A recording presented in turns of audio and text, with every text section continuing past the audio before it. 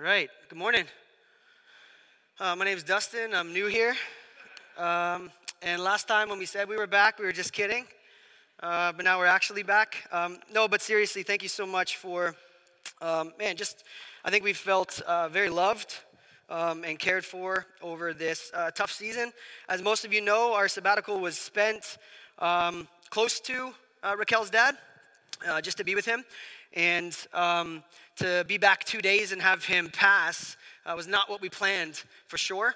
But the fact that we had the freedom to be with him in his final weeks and months was a huge blessing.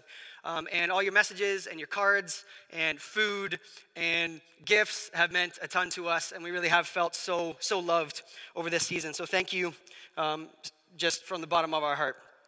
Hopefully I remember how to do this. So what I'm just kidding. The real concern is that I don't preach for an hour and a half today. That's the real one. So intercede, stand in the gap for me about that. That would be great. But really, I'm happy to be back, and I'm going to preach a standalone message today. A little bit of it comes out of some of the things that I have reflected on over sabbatical. We're going to take some time at some later date where I'm going to just get a chance to just kind of splurge everything on you about my sabbatical and what we feel like the Lord has kind of done and shown us over this time. But today I'm going to preach out of some of it. And for me to have a few months to step back and have sabbatical, it's also meant that I have had the opportunity, that we as a family have had the opportunity to step back from some of the trauma of the last couple years. And if you have been paying attention at all, we've had like these massive shifts where the tectonic plates under our feet have quite literally and very traumatically and violently shifted on almost every single topic. And we've all noticed. And many of us don't even know what to do with that, whether it's political issues or political polarization on left and right on almost anything, whether it's questions of race and justice and what we should actually be doing in the world, or who gets to define what justice is. And then, of course, there's this thing, I don't know if you noticed over the last couple of years, called the pandemic, COVID-19. Whether it's issues around the vaccine or the role of the government or how we should all respond as a global community to this, has seen a radical shift of the ground under our feet, quite literally. And that's not just here in the church as followers of Jesus, or even if you're not a follower of Jesus, if you're checking Jesus out in the community of faith. But this has happened globally in culture at large, and even especially in Western culture. We've seen something very major shift, and I don't think we're done. I don't think we're finished seeing some of the rapid changes of the landscape that make up our cultural reality. And take that and couple it with the digital age that we live in. You know, that bright glowing thing in front of you all day, every day? And how much that has actually shaped us and changed us. And not only has it curated what we think, but it's also changing how we think. And because for the last 4 months, I was almost entirely off of all social media, all digital content, I saw something come alive in us as a family that is missing in the kind of hustle and bustle of the digital age. Now, this is not going to be an Amish, anti-tech, anti-interwebs, anti-digital sermon at all. I love my phone. I love my PlayStation. I love the digital age. I love what we get to enjoy in the digital age, but my broader concern is what it's actually doing to me and what it's doing to us. I don't need to repeat this, but over the last couple of years, you've heard me kind of teach into this and preach into this. I'll save you some of the data, but experts are calling it an attention economy. The idea that whoever gets our attention ultimately gets our lives, gets our livelihood, gets our emotions, gets our heart, gets our mind, and ultimately what we give our attention to is the people we become. It's an attention economy. But the shadow side of that is that we're being robbed of our energy and attention going to other things, right? Some of the most important things, some of the most important relationships and experiences of what actually gives us life. And what I've seen and observed in my own heart, first and foremost, so just hear me, I'm preaching out of a conviction of my own heart primarily. And then secondarily, I get to also pastor you to that end, okay? But one of the things that I've observed and seen, and one of the bigger observations that I have definitely seen in our own life as a family is that we are not as aware of the digital age and the impact it's having as we think. We're not. There's things getting absorbed into us by osmosis long before we even know it's happening. And all day, every day, you and I are drinking a steady stream of content, no pun intended, but a constant stream of beliefs and values and feelings. And what's happening is that constant stream is actually shaping the stories and scripts of our lives. Are you with me on that? It's actually not just, well, it's someone's opinion, but it's actually opinions and algorithms and digital content that's shaping who we actually are. Don't Google it this week, but just the digital algorithms that are shaping us. It is frightening. It's shaping what we believe. It's keeping things away that we want to explore. So we're being pushed into polar things by these algorithms, whether it's right or left on an issue, whether it's conservative or liberal on an issue, whatever it is. But these algorithms are quite literally watching and listening to what you and I are searching for and are about, and it's throwing it into a cloud, and then guess what it's doing? It's curating to you and I what we already want to believe. The confirmation bias and the echo chambers that these algorithms push us into leave us with an inability to critically think through anything. And because of that, an inability to empathize and actually love our neighbors well. Let me use a non-tense and non-contentious example. Vaccines. I don't know. I was on sabbatical. Is that a thing? Like, is that it? Has that been an issue here? Like, it's been an issue everywhere, right? Let me just tell you something. If most of your searches on the internet are for problems with the vaccine, guess what content you're going to get? More content on problems with the vaccine. If most of your searches on the internet are how the unvaccinated are the problem, the world's biggest crisis right now is the unvaccinated. Guess what content is going to pop up because of the algorithm? How the unvaccinated are the problem. These algorithms are leaving the deck wildly stacked against you. And I'll save you the dystopian nightmare that it creates, because I don't want this to be that today. But it is frightening. And it's not just the what. So hear me, it's not just the what we're researching and looking at and streaming and processing and consuming. It's not just the what. It's how. It's how we are getting access to information and how we get to actually explore the different viewpoints on different things. And it is wild what it is doing to our mind, to our heart, to our emotions, and ultimately to our lifestyle. So hear me, one of the biggest crises in the church right now, you think I'm going to say vaccines? One of the biggest issues that I see in the Western church right now is not understanding how stories, scripts, and narratives of our culture are forming and spiritually deforming us. It's forming and deforming our spiritual formation. And long before we even come to Scripture, come to Christian community, come to even consider issues of faith, we're already formed. Wildly formed. Our values are formed. Our narratives are formed. Our worldviews are formed. What we should think about romance and sexuality and money and materialism and justice and issues of our social fabric. All of those things are already formed long before we even come and sit down with one another to have a face-to-face conversation or open up our Bible.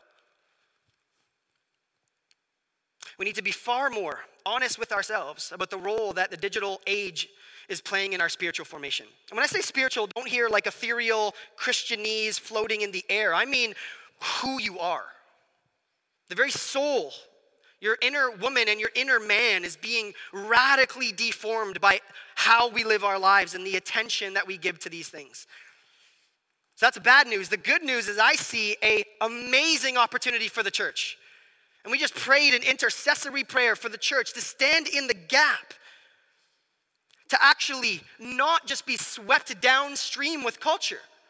And my fear is that so many of us are sitting in our flamingo floaties in the lazy river, just floating downstream with culture, not aware at all that it is radically deforming us in the most important parts of our life.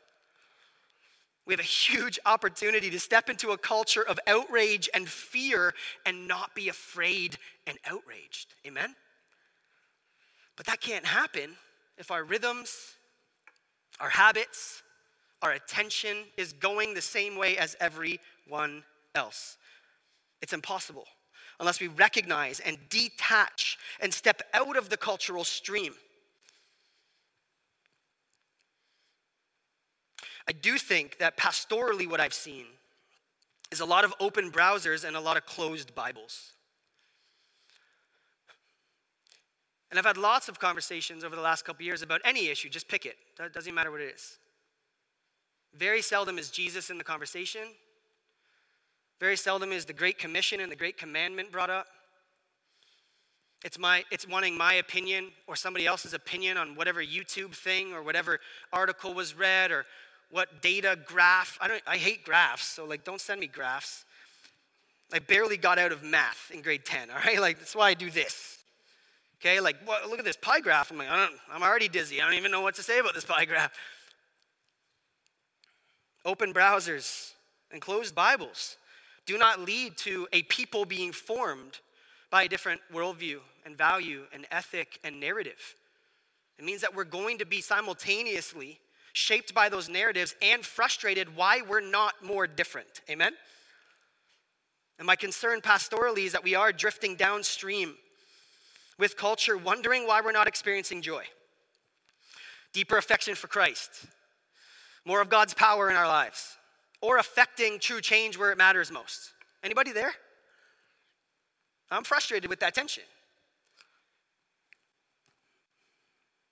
But you in your most honest moments, and me in my most honest moments, we have to be very honest. Because if we think that tens of hours, now I'm not even going to give you the data, because I hate pie graphs, right? But if we think that tens of hours a week spent consuming and streaming and scrolling can be counteracted with a couple awkward prayers, hearing me yell at you for 45 minutes or an hour, and singing a few songs is going to counterform us, church, we are fooling ourselves. We are fooling ourselves. So let me pinpoint the frustration for you. That's why you're not experiencing some of the things that your deepest desire is to experience, right? Amen? As followers of Jesus, I want a deeper affection for Christ. I want to be more healthy spiritually. I want to see my neighborhood changed by the gospel. That's our deepest desire. But our strongest desire is to sit in our flamingo floaties and just float downstream with culture. So we end up with a war of the flesh, a deep war and conflict inside of us, as we don't really know how to respond to that. Dallas Willard, the great giant who wrote on spiritual formation, he said, we cannot behave on the spot as Jesus did and taught if in the rest of our life we live like everybody else does. That sounds like such a reasonable thing to say, doesn't it? It's just kind of oh, Dallas, you're a genius, Dallas Willard. Thank you for writing all these books. It's no. That is literally just you reap what you sow. Our intake determines our output. This is just life. And until we're honest with what our intake actually looks like and where our attention is going, we will not be able to grow more healthy. We won't. So I hope that today, I'm going to preach now, but I'm glad to be back. But I hope that today is convicting, but so encouraging. Because for 4 months, I just got to see something happen in my soul that I would not have been able to see happen. Now, here's my challenge, is to help you be able, and help myself be able, and lead my family in the direction of experiencing that day to day to day. We don't all have the luxury of a 4-month sabbatical, amen? Dustin, this sounds great for you, but not for me, right? We don't all have that privilege. I did, and my job now is to come back vocationally and where you are tired, where you are spiritually being deformed, show you better, healthier rhythms that we can actually move towards so that we can be effective, all right? So, how you spend your attention and your time shows you the dominant story that you're living into. What and who you live for is determined by the attention that you give to it. Your intake does determine your outlook and your output. And if there's one thing you got to walk away with today, is that this week, and I mean practically. Now listen, so often we sing songs. It's I bow to you, Lord. We're not bowing. Oh, I sing to you a song, for the song in itself is not what you require. We just sung that, and some of us aren't singing. We just prayed a prayer of intercession and we stood in the gap. We stood up. Why? Because we're embodying it in our body. You know that? Like we're actually practicing this. We need to practice this. So don't just take don't take this as an interest. That was an interesting topic today by Pastor Dustin. Like we're going to practice this stuff, family, all right? We're going to go into community. We're going to practice this. You with me on that? That's not a rebuke. That's just me being excited. Amen? We need to pay more attention where our attention is. This week, you need to pay more attention where your attention is. There's a saying that I grew up hearing over and over again. It was frustrating until I was an adult, especially a dad.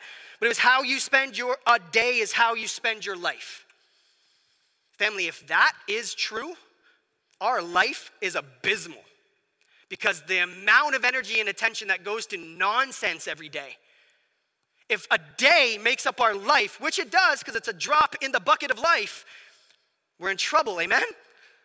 How we spend and steward a day, how we steward 24 hours is how we steward 60, 70, 80, 90 years that we have on planet Earth. And so it does start right here in your lap, microcosm level, because that is going to determine your entire life at the macro level, okay? Every single day you are forming and reinforcing habits, good and bad ones. And in a very real sense, and behavioral psychologists and biology backs all of this up with our dopamine kick culture that we're in right now, is that in a real sense, what you give your attention to is the person that you are becoming. And family, this also applies to the sources of news. And frankly, I think news is dead. Are you with me on that? No such thing as news anymore. It's either already highly right-leaning or left-leaning, and then we're like, everyone's in the middle going like, I know you missed all of these emotions. News is dead. Journalism is dead. Unless you're Malcolm Gladwell, baby. Listen to more Malcolm Gladwell and read more Malcolm Gladwell books, all right? If you don't know who he is, repent, Google him this week. But same goes for content, right? Same goes for news and influencers and which cultural voices we give authority in our life. We're like, oh, they're the ones who know about this. They're going to tell me. And what's crazy is that we've simultaneously seen more voices claim to be experts on things and the death of expertise at the exact same time. Everyone's an expert on vaccines now. Everyone was an expert on how to deal with the African American justice issue after George Floyd. Everyone's an expert on every single topic because they can hit record and get on YouTube, even if everything they say is not just bearing false witness, but it's just lies. And in an age where we have the death of expertise and a monopoly on even what counts as news and credibility, the leaders that we follow and retweet and listen to are forming who you are. And that's from a guy who stands here and tries to form who you are. But what we're formed by matters. So, now I'm going to preach. Let's go Ephesians 4. There are so many passages I had to wrestle with over the last couple weeks about how to even get into this with us. There are so many examples, and by God's grace, I chose one. All right? Ephesians 4. Now, if you know anything about Ephesians, we've spent some time there in the last couple of years. We did a series through it. Go back and listen. The city of Ephesus was a metropolis similar to ours, where it had this high spirituality, like it's like, oh, you can do yoga and like worship at the altar with Oprah, but then also, yeah, religion's dumb and look how smart we are, okay? So like Ephesus had the biggest library in the world and the most temples at the same time to all sorts of gods, okay? So that was Ephesus. This is our city. This beautiful diversity, but also leads to thought diversity and opinions and perspectives. And that's who Paul is talking to in this passage. And here's who he's talking to, because in these verses in particular, he's talking to those who have already put their faith in Christ. So if you're not on that side already, today's an invitation for you to experience exactly what Paul's going to talk about, that you would actually respond to this invitation, okay? But he's going to speak to believers already and call out something in their lives that's not quite jiving with their identity in Christ. And watch what he says. No longer live like the Gentiles do. Okay, who's he talking to? Who's in Ephesus? Gentiles. So he's talking to Gentiles saying, don't live like everybody else. Do not sit in your pink flamingo floaty and just cruise down the stream, okay? Do not live like Gentiles do. Stop doing that. In the futility of their thoughts. They are darkened. They're blind in their understanding. They are excluded from the life of God. Why? Because they don't want anything to do with that, right? Because of the ignorance that is in them and because of the hardness of their own hearts. They become callous, a hardened heart. And they've given themselves over, that's key, given themselves over to sensuality, greedy, to practice, keyword, every kind of impurity with a desire for more and more and more. That desire for more and more and more at the end was a Dustin's New International Version translation. You're not going to find that. But that's the beauty of being able to sit with Greek and being like, how will Reach Montreal need to hear this? There's a lot in there, but here's what's really, really important. That Paul is speaking to Gentiles and telling them in the midst of a culture that lives for different things and about different things that they need to stop living like them. And he goes on to define Gentiles and their lifestyle and that they just live for immediate gratification, they live for entertainment, and they live for excess.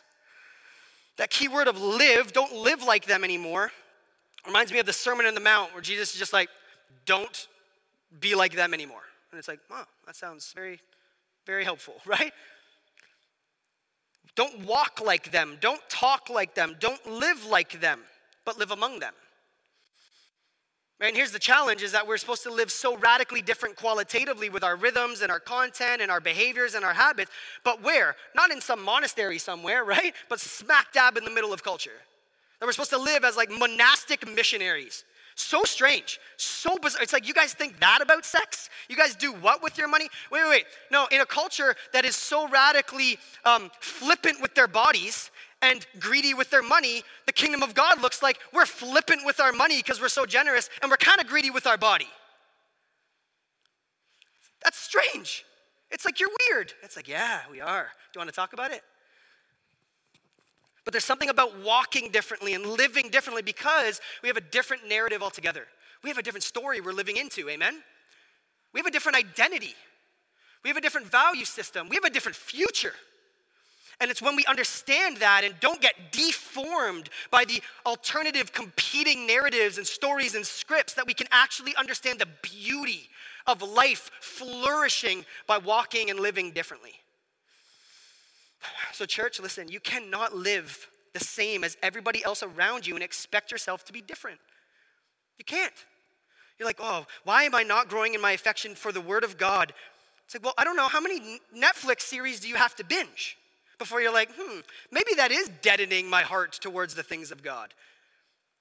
It's like, Ted Lasso is great, but like too much Ted Lasso is not great. You with me on that? I think we can learn some things from Ted Lasso. He's just so optimistic and happy all the time. It's amazing. If you haven't watched it, don't email me. It's okay. Following Jesus comes from a clear departure from the way that everybody else lives who don't know Jesus, church. And what this means for us is that you can't follow Jesus and barely know. And I think some of the power that is lacking from our lives is because we're not living any differently than anybody else anyway.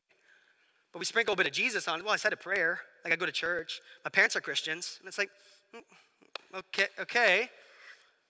But like if our lives are not actually transformed by the power of God, it's not going to show up and we're not going to experience the power of God. Paul tells where this leads, right? So he says, if you don't stop living like everybody else, here's what it looks like, right? And he says that they're darkened. And that word there is like aimless. It's directionless. That is our culture. I don't even know what I'm supposed to be doing or what I should be doing. So Ted Lasso? So we just fill it, right? Like we get this vacuum of like question marks and we don't even know what. It's like, what should we even be living for? And here's what's crazy. Church, listen. The secular project of remove God from the center is failing. The progressive narrative of just be true to yourself, live your truth, do you. We're just, again, highly evolved animals with time and chance on our side. And, sexuality is just two, bodies hitting each other. And, that liberal progressive narrative is failing everyone everywhere. That's why we're so miserable.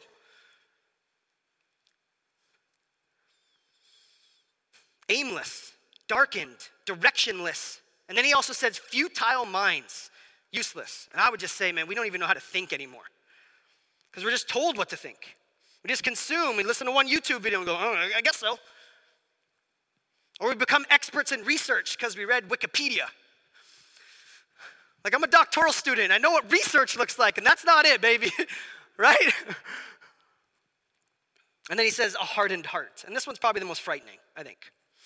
And the word there in Greek is marble, like marble heart.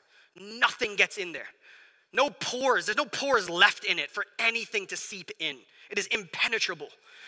It's calloused, it's numb, it's insensitive, it's desensitized. I read some studies from MIT this week, and it says that the increased time on social media shows a direct correlation to a loss of empathy. Why? Well, because by this content and this consumption, we're told that the world that exists in our head and in us is the same as the outside world. And church, it's not.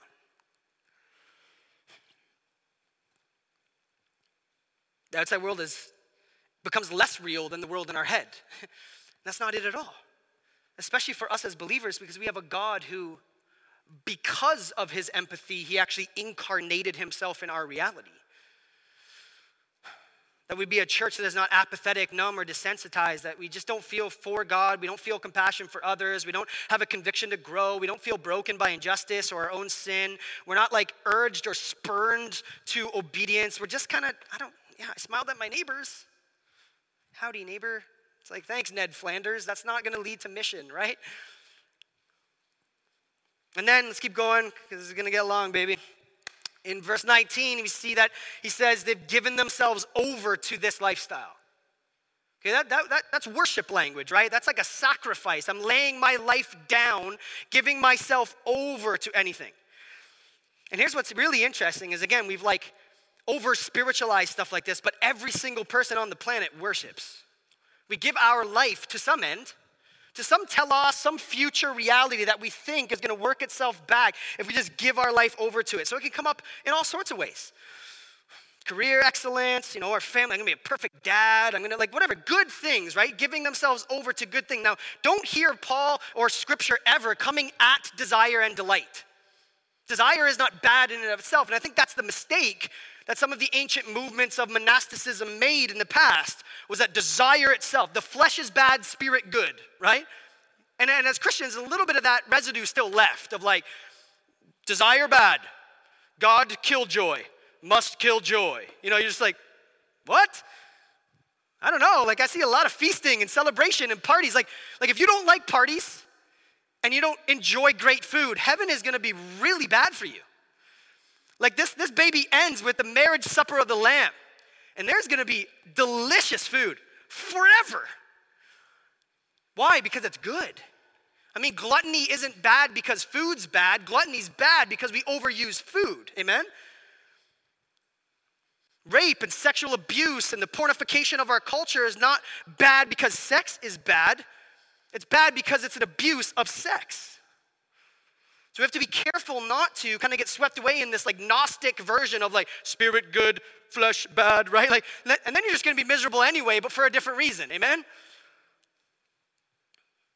But everybody gives their life over to something, and some end. And he calls it sensuality.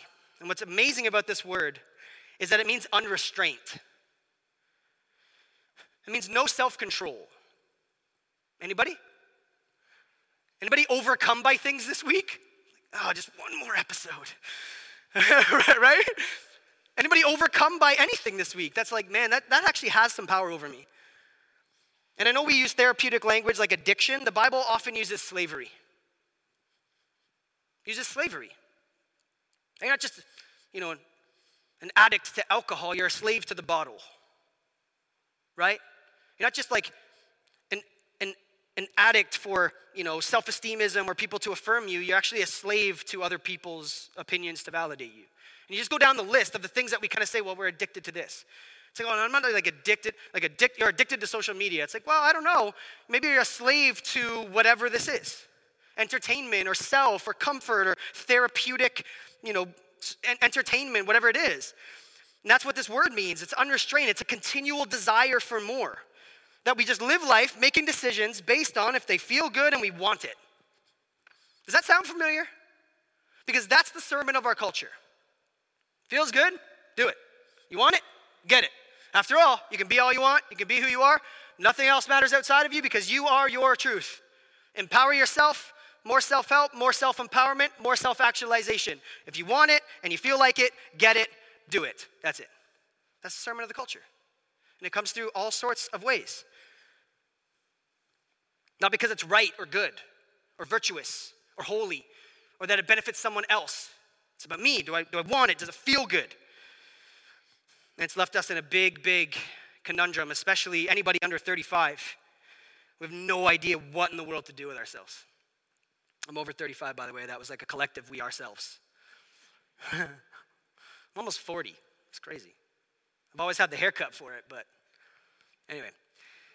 This Greek word for desire and lust means that it's actually, lust is an oversized, a supersized desire for something good. That's what lust means. So it's a good thing, but it's like this supersized desire for it. That's a bad thing, right? One expert I saw this week on addiction defined addiction as desire, use, repeat. If that's the definition of addiction, we're in trouble. Desire, use, repeat. Desire, use, repeat. Desire, use, repeat. Are you still watching this? Yes. Like Netflix has an algorithm to try to knock us out of it. Are you seriously still here?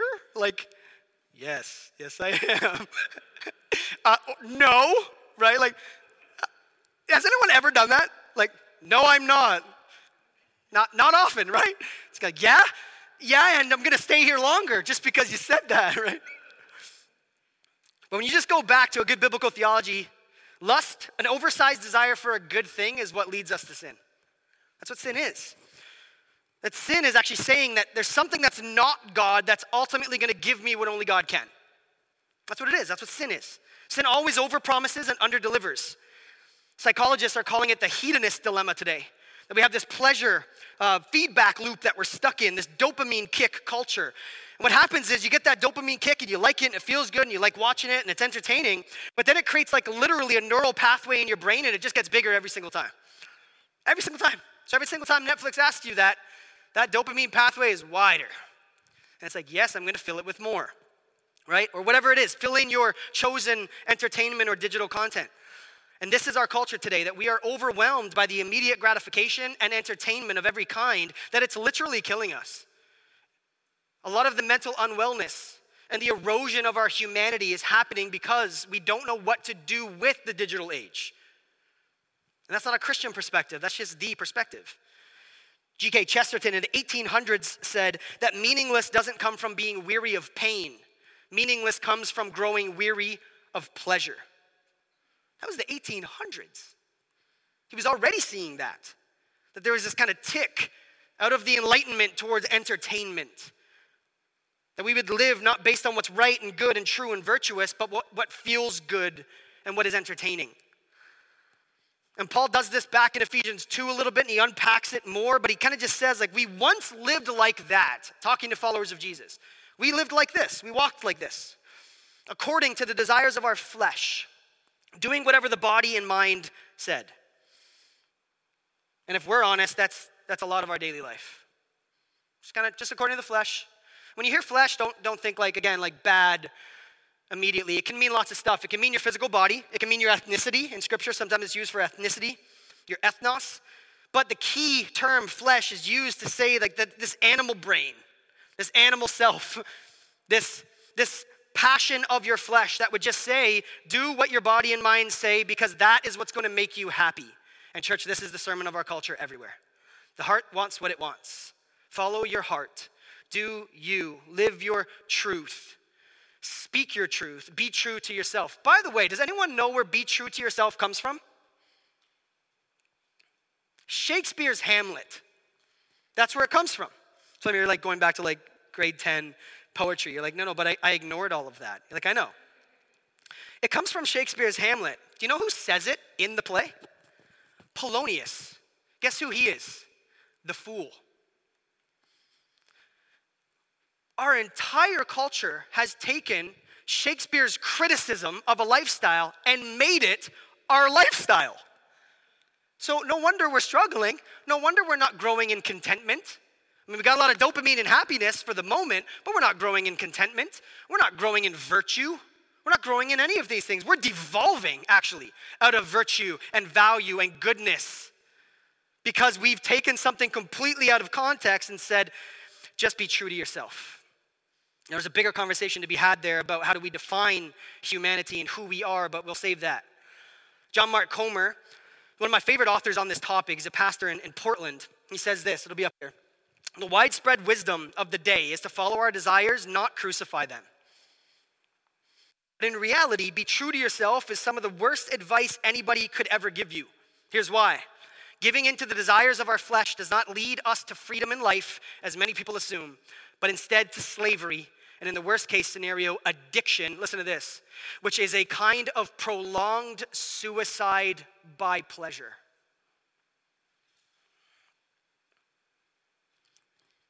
That we're actually seeing an erosion of what truly is beautiful and good and right. Because we're choosing what feels good and to be true to ourselves and pleasure and entertainment. And now Paul turns the corner. So he doesn't just leave us with the bad news. He turns the corner.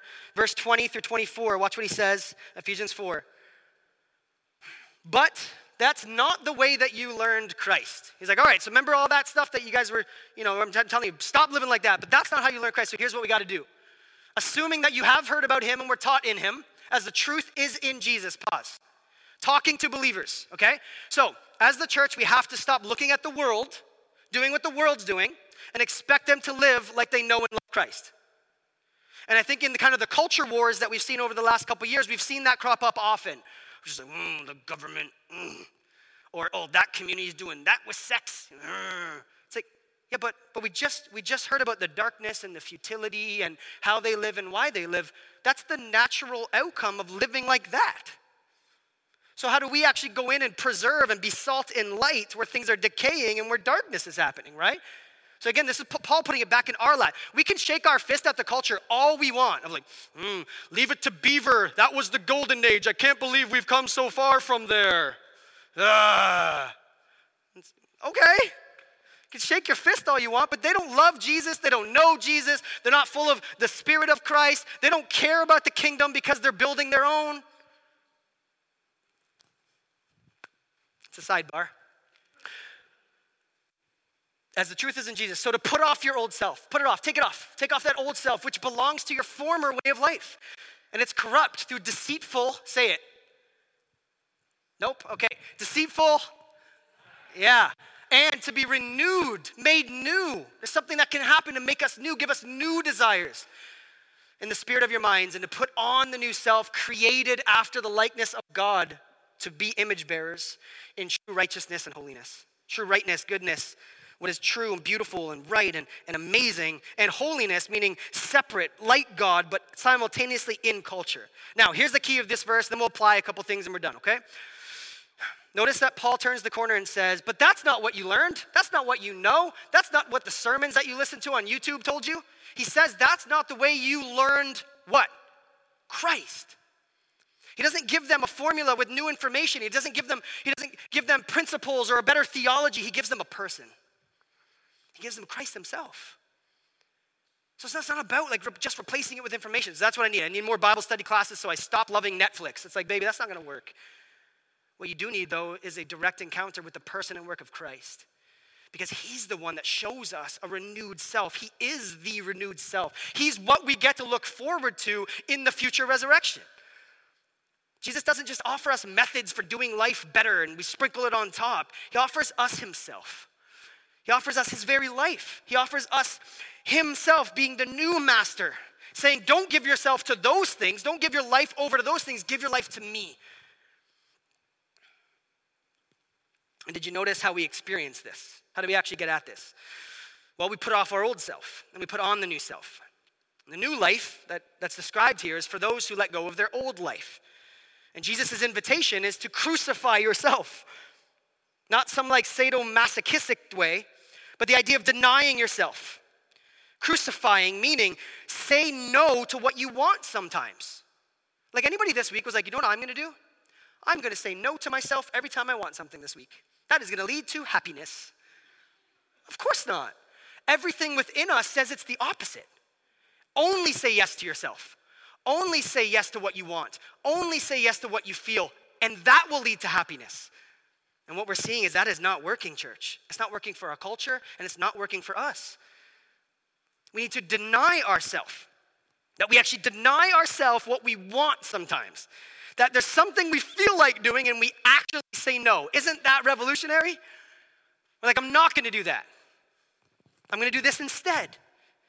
And the promise here is that if you start to do that, you take off that old self, you deny it and crucify it, then you will start to experience life more fully.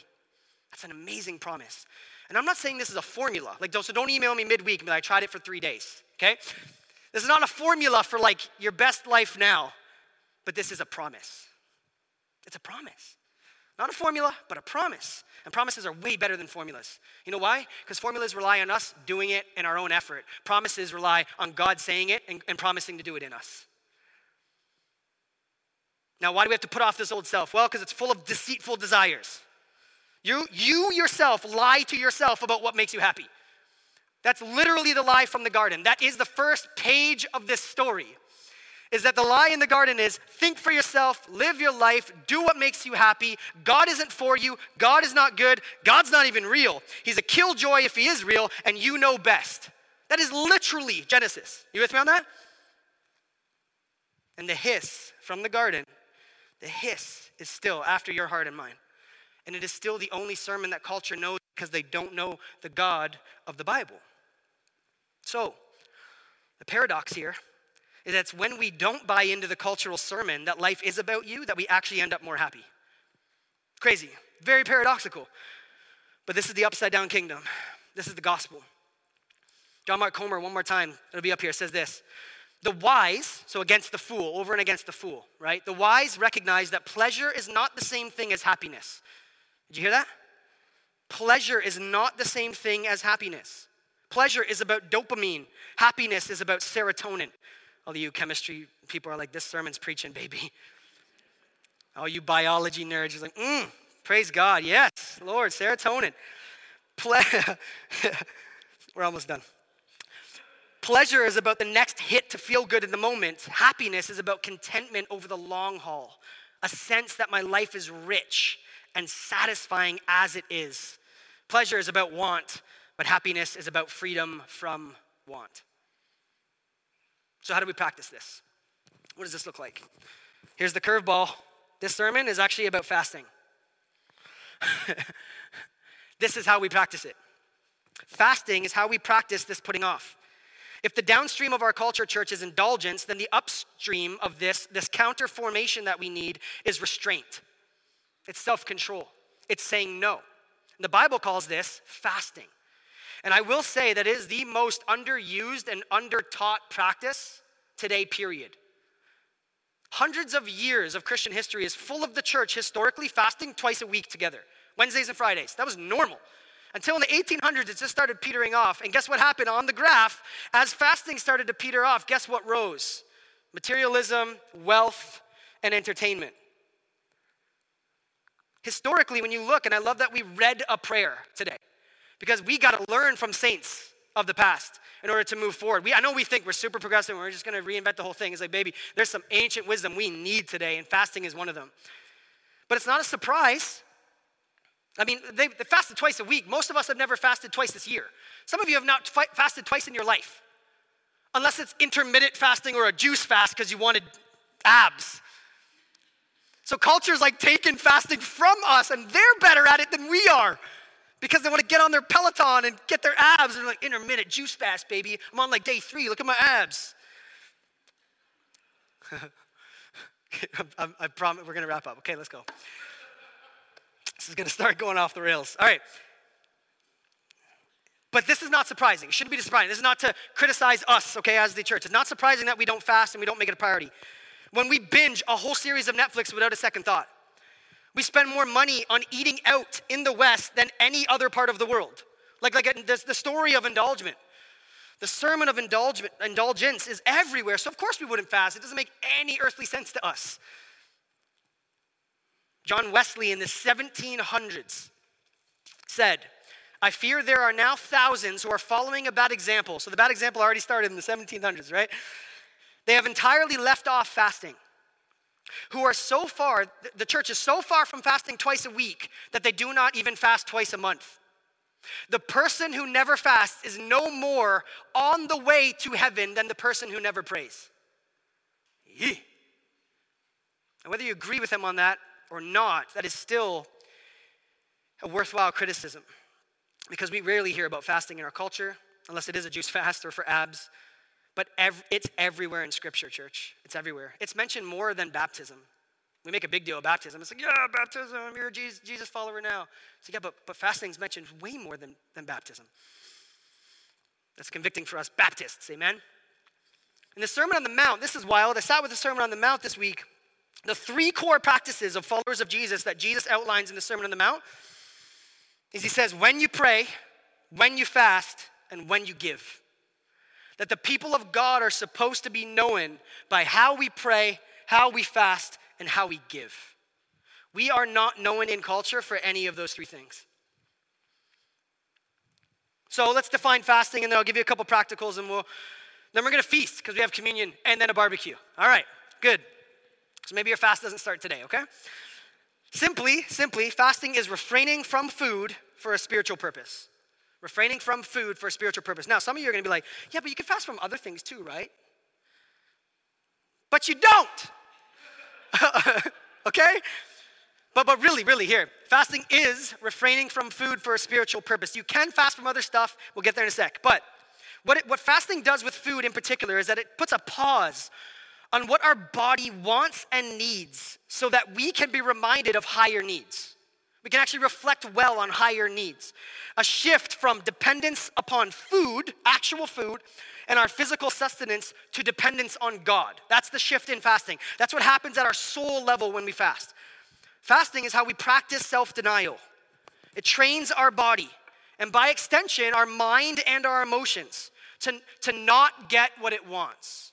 Fasting trains you to not get what you want. How often do you say no to what you want, including what you stream and what you consume? Have you even noticed? Because I would say that although this is very strange today, that going without something today seems so radical because we're just given over to doing what feels good and whatever we want, we just say yes to. So choosing to go without something in a supersized world of materialism is so countercultural, family. It's so countercultural. It's very radical. Alvin Plantinga, who's a genius philosopher, said, in our culture, the self exists to be explored, indulged, and expressed, not disciplined or restrained. Imagine what the testimony the church would have if we operated in discipline and restraint. Don't walk like Gentiles do. Don't live unrestrained, but live lives of restraint, healthy restraint, and self-control. Fasting helps us train ourselves to do that. John Tyson is a pastor in Manhattan. He literally lives a block from Hell's Kitchen. Any of you foodies know anything about Hell's Kitchen? It's like one of the best places for food. He was meeting with a pastor once in the persecuted world, and he asked him what he thought about the American church. And the pastor said, quote, "There's so much food and so little power." In his book, Beautiful Resistance, John Tyson says this: most of our culture is not engaged in a nuanced evaluation of desire. Okay, so just hear me. Gentiles walking around, non-believers, aren't sitting going like, is this a healthy use of my time and energy? They're not even asking those questions. It's not natural to ask those questions, right? They're not in a nuanced evaluation of desire. Instead, our culture is driven by 2 questions. How do I feel and what do I want? These are the mechanisms that drive 21st century civilization. Fasting, hear this, is one of God's great tools for reorienting our longings away from the flesh and back toward God. All of us have deeply engraved patterns, dopamine reward mechanisms, and neural pathways centered around a need for physical satisfaction. Fasting breaks these default connections and reorients us towards a greater food, intimacy with and enjoyment of God. Beautifully put. And I think he's exactly right. Fasting is how we practice the freedom that already belongs to us in Christ. Fasting is how we starve the flesh and feed the spirit. That we would actually starve the flesh to empty it of its power over us and experience more power in the process. So hear me, although we can fast from other stuff and should, there is a direct connection between our ability to tame our physical appetites for food and our ability to tame our other desires, our appetites, and our tics towards pleasure. If you find yourself stuck in a feedback loop of any kind, given over to whatever behavior or addiction that you have, I promise you, because Christ promises us, that if you begin to weave fasting into the rhythm of your life as a follower of Jesus, you will start to see the bondage to those other things released in your life. You will. Now, fasting is not the same as restraint and abstaining from other things, but we will never grow in restraint in other areas of our life if we don't actually practice real life fasting. All right, so 3 practicals and then we'll pray. Practical, here we go. Jesus never commands you to fast. So now you can be freed from the legalism of that, okay? So you don't walk out of here grumpy, waiting to get hangry for Jesus, all right? Jesus never commands, but he does say when you fast, which means what? He assumes we do. Because the people of God always have, right? So he assumes that we do. He doesn't list how long you should, what you should and shouldn't do. Again, there's a lot of liberty and freedom in the Christian life, amen? It's like, well, we actually have to figure that out for ourselves sometimes, and in community with others. Like, hey, brother, hey, sister, how do you approach fasting? It's like, oh, I haven't until this week. Do you want to fast together? It's like, yeah, let's do that, right? Like, so you figure this out as we go. So there's freedom there, but he does assume it's central in our lives, and then he promises power when we keep it central to our life, which is just so beautiful, right? Whereas we want self-help, therapeutic quick fixes to things, Jesus is like, oh, no. Get away from therapeutic quick fixes and you'll have real power. It's amazing. So first, start small, but start. Like this week, all right? So practice it. Start this week. Pick a day. Pick a meal. Start with a meal. Watch how miserable you are. Pick one meal and watch how humbled you are by how awful of a person you are. The thoughts you start to have, the anger and bitterness that rises out of your belly is incredible. Okay, no, but seriously, start small. In the Bible, there's 1-day fasts, there's 3-day fasts, there's 7-day fasts, there's partial fast, there's full fast, there's all sorts of stuff. Now, I don't recommend the full fast like a Jesus 40-day fast because we would need medical attention, amen? It's a little bit different. I think there's ways that you can do 40-day fasts, but still keep your body alive. But Jesus was the God-man, so we'll leave that one for him, okay? But there's all sorts of diversity in fasting in Scripture. But this week, your homework is just to set a day, choose a meal, and replace it. Replace it with attention and energy going elsewhere. Replace it with prayer. Replace it with journaling. Replace it with going for a walk and just reflecting in silence. Replace it by reflecting on a habit that you want to break by operating in restraint and fasting. And journal it out and write it out and write your prayer down. Whatever just jazzes you up with Jesus juice. Do that while you're fasting, okay? That's your homework. Secondly, in your city group, make this a priority to check in on each other on.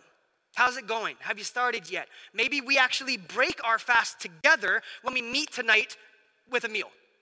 And then we share while we're feasting and enjoying this beautiful meal because we're starving, which, by the way, doesn't kick into day 11 with no food. So I know trust me, I use it 4 times a day in my house. I'm starving. Kelly's like, really? You're starving? Right? Day 11, you start starving. You just feel like you are after minute 11, right? But in our city group, we get to feast. Why do we fast? We fast because we get to feast, right? We fast because we actually are leaning into the power of God. We're operating restraint. We're growing, and bondage and strongholds in our life are being broken by the power promised to us by operating in restraint. And it's beautiful to do that in community because then you start to hear stories. You start to share testimonies of man, I don't even want to sit and watch Netflix. And I'll tell you right now, over sabbatical, I was blown away by the tick. Kids are in bed, grab a glass of fermented red grapes. And to just go and sit down and press play or grab my controller, whatever to do. And it was amazing when I stopped doing that and I actually was I'm not going to do it. What ended up happening is, that, don't judge me. This is all of you, okay? Like, I'm gonna walk this way, right? Like, you start doing this. What happens is you actually start to cultivate thoughts and desires I want to go pick up that book. I want to go and just like creepily look at my kids while they sleep and pray for them as they sleep in silence. You know what I mean? Like it actually does start to cultivate something different in you. Now, I will tell you, we fast so we can feast. When it's time to sit down and check out Ted Lasso, I love that episode more than ever, right? Like when it's time to actually enjoy that, it's like, this is the best episode I've ever seen. And then you go on the internet and it was the worst rated one or whatever. But you enjoyed it that much more because you're not overindulging, right? Okay, that's number one. Number two, fast with a focus. Don't just fast. Don't just fast because I told you to. Don't just fast because Jesus assumes that you're going to, okay? Our why always determines our what. So what area of your life do you lack restraint in? Make that the focus this week. Humble confession. In Psalm 69:10, King David says, I fasted to humble myself. That's a pretty cool connection. It's like, wow, there's something very humbling about fasting. Because all of a sudden, my thoughts start to get filled with all the ways that I don't actually operate in self-control in my life. That I actually don't have restraint, right? And there's all sorts of reasons in Scripture, all sorts of different like focuses for fasting. Here's a few examples. To strengthen the urgency of prayer. It's a big one, repeated throughout Scripture. Ezra and Nehemiah are the best examples of that. They call for a fast because they're praying. So like we're going to underline these prayers by fasting, okay? That's one. Second, discerning the will of God. Paul and Barnabas do it when they try to identify elders for the church. There's all sorts of other ways that happens throughout the New Testament where they fast in order to make a decision, right? And some of us are like, I don't know what God's will in my life is. It's like, are you fasting? Because there's a direct connection between how much we're actually operating restraint and understanding God's will for our life. Maybe we should start doing that, right? So there's a direct connection there. There's also a direct connection with fasting and repentance and a return to God. So maybe that's you today. It's just like I'm really convicted by this. And I'm going to fast this week as a form of repentance. I'm going to come back to God. Amazing, beautiful. We see lots of examples of that. And we also see fasting as a sign of worship. In the New Testament, I think in Luke 2, Anna is worshiping, fasting, and praying. And they're all coupled together. There's a worship and a fasting and a prayer happening, right? And it always results in power, which is a beautiful thing. This is the promise. Moses' fast led to the delivery of the law at Sinai. I'm glad we have that, amen? Hannah's fast led to one of the most amazing prophets that transformed a nation. Esther's fast led God to deliver them from their real-life enemies. And Jesus' fast allowed him to overcome everything that overpowers us. Praise God for that fast. And last but not least, focus on food, but not only food. Hit pause on anything this week, church, that dulls your heart to the beauty of the gospel. Social media, entertainment, spending money on yourself, getting off Amazon. I know Prime is a beautiful thing. Needing more joggers and hoodies, you probably don't. Buying shoes you don't need because you probably don't. And time on yourself. Like fast from time on yourself. That's the one thing we don't want to actually pay attention to. How much our time and energy revolves around ourselves.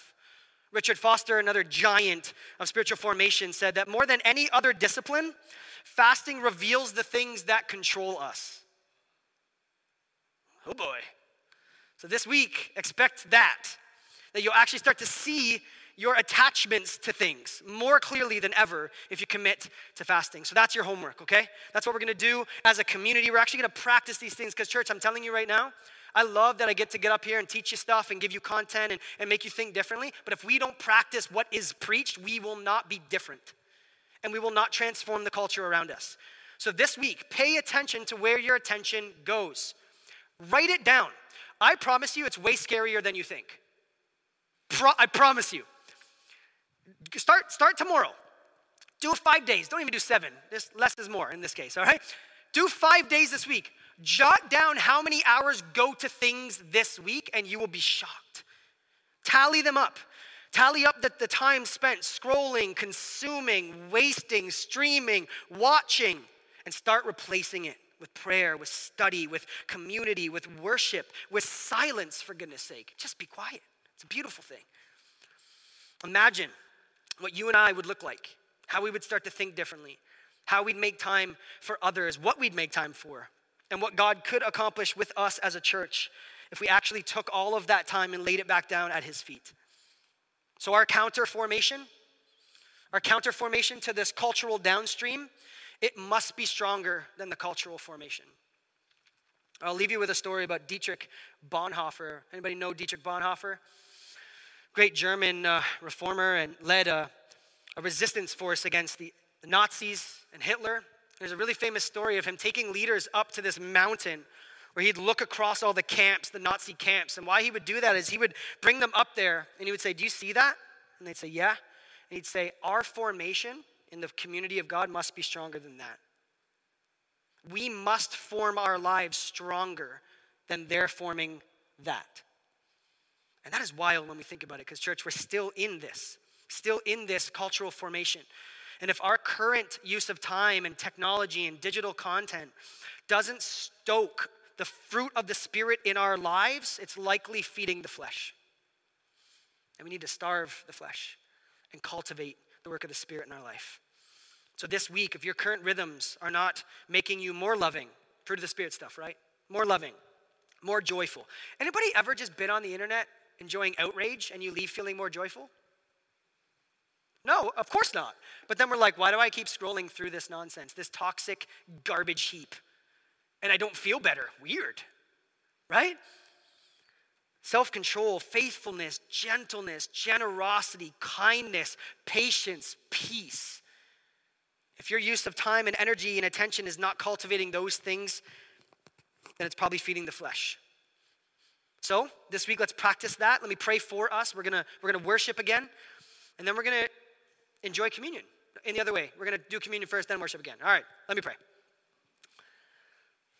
Spirit, we know that this isn't about our effort, because our efforts are what lead us to these unhealthy cycles, and we want to be cultivated from the heart, from within to without, by your Spirit.